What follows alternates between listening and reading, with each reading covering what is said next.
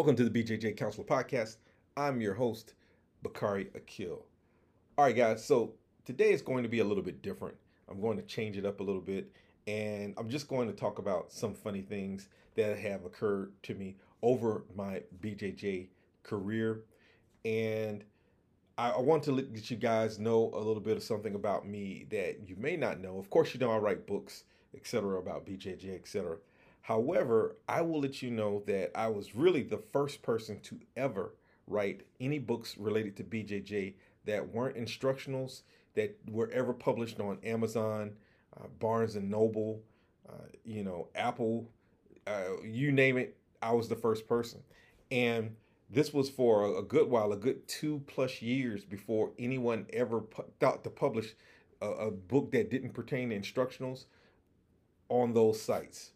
And I tell you this because it's funny because over the years, especially immediate afterward, you would see people, like, say, for instance, they would go on to YouTube and they would use a lot of the ideas that I had.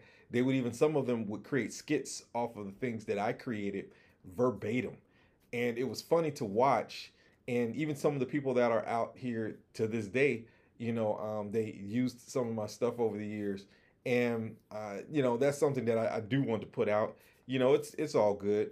But I thought that what I would do is just go ahead and share some of that material that I had back then with you guys today. And one of the things that I want to talk about is the concept of the lazy grappler in terms of warm-ups and then also funk taps. So let's start off by me talking about the lazy grappler in terms of warm-ups. You know, have you ever been in a class and you've been dripping with sweat, you're lying on the floor at the tail end of a warm-up, and you look to see one of your classmates sauntering into the academy? They don't even have the decency to pretend with a, oh shit, I'm late jog, not even a brisk walk. Instead, they walk in with a slow saunter. Sometimes they even have the nerve to point and wave at someone on the mat. In most of the places I've been the guy on the floor training. But in one academy, I will admit for a period of time that I was that person that was always late. I was on burnout status. I attended 2 weeks straight where the warm-ups were like a scene from a CrossFit video and lasted 30 minutes each. I had had enough. It was time for me to change into my lazy grappler uniform.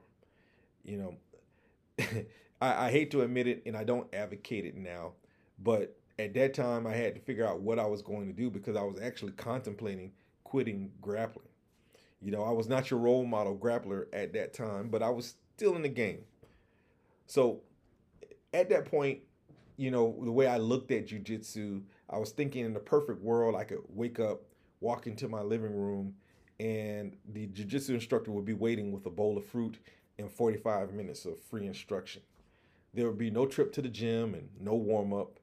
The drills, techniques, and rolling would be all that we do.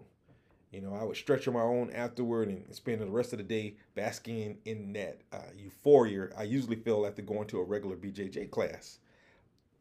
I could do that from every day to the infinity, until infinity. Now, I mean, nowadays my it's changed for me in a sense because I like the conversation when you have with the fellas afterwards.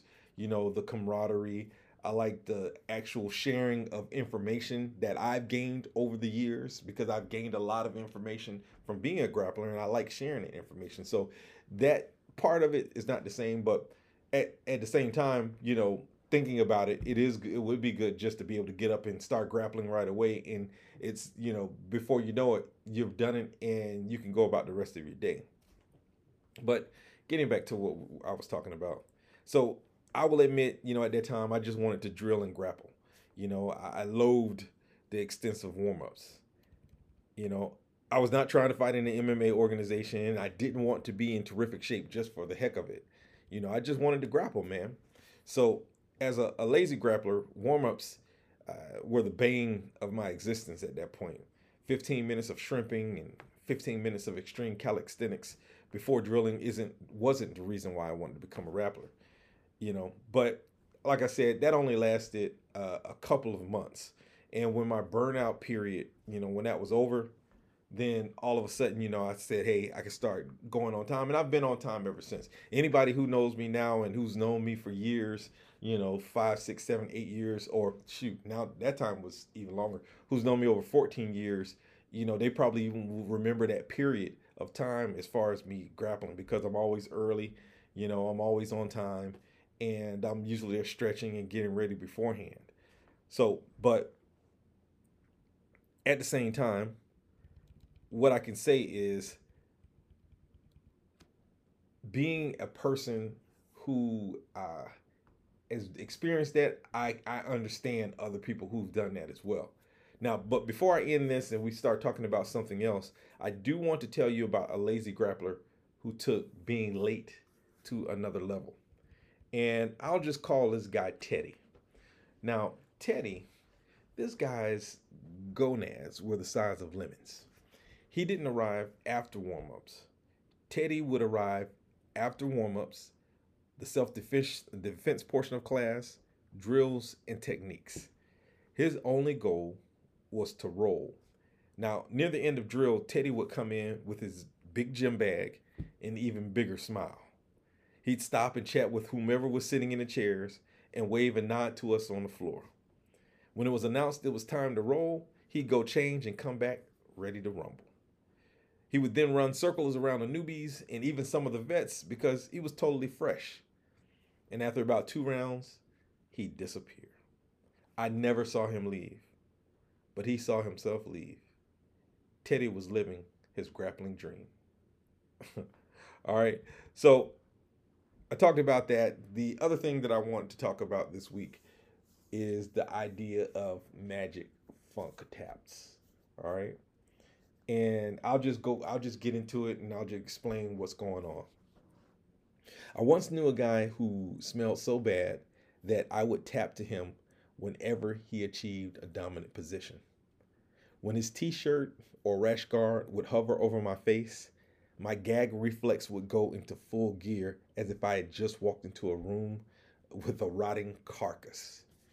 If he landed in side control and my first attempts to shake him off didn't work, I would leave out my arm a little so he could get a Kimura. It was either that or drown in my own upchuck. After I tapped, I would make up an excuse about seeing stars or needing water and would excuse myself. I don't think, he was aware of his power. He may have thought that he was that good. Admittedly, he didn't always smell that bad. He had different levels of funkiness. Yet consciously or unconsciously, he had figured out how to make people submit faster than people with years or even months of training. It was a conscious decision. If it was conscious what he was doing, then he was using what I call a funk tap. If he didn't know, then he was using magic funk taps. This happens when you don't know that your body odor or clothing is smelly and people tap suddenly by making seemingly silly mistakes. Almost like that invisible jiu-jitsu. My current coach, he talks about invisible jiu-jitsu a lot, and it's where you're moving around people and all of a sudden they just do certain things and you don't know where it comes from. Well, in referring to this guy that I'm talking about, his magic funk taps, he was making people do things, and if he didn't know why, it was because of the funkiness. So this is my personal tool. I wouldn't use it, but we're having a honest conversation here about people, so I want to talk about it. Over the years, I have fallen victim to funk taps many times, and I have unwittingly exposed my partners to funk occasionally. Now, when I say this is not on purpose, but it took a while, when I first started grappling, to learn that those stay dry shirts that they used to sell, those shirts, after you wash them a few times, it still keeps the stench of past rolls. You can go home, you can wash it, but eventually you have to just get rid of those shirts. And that's why I stopped using them.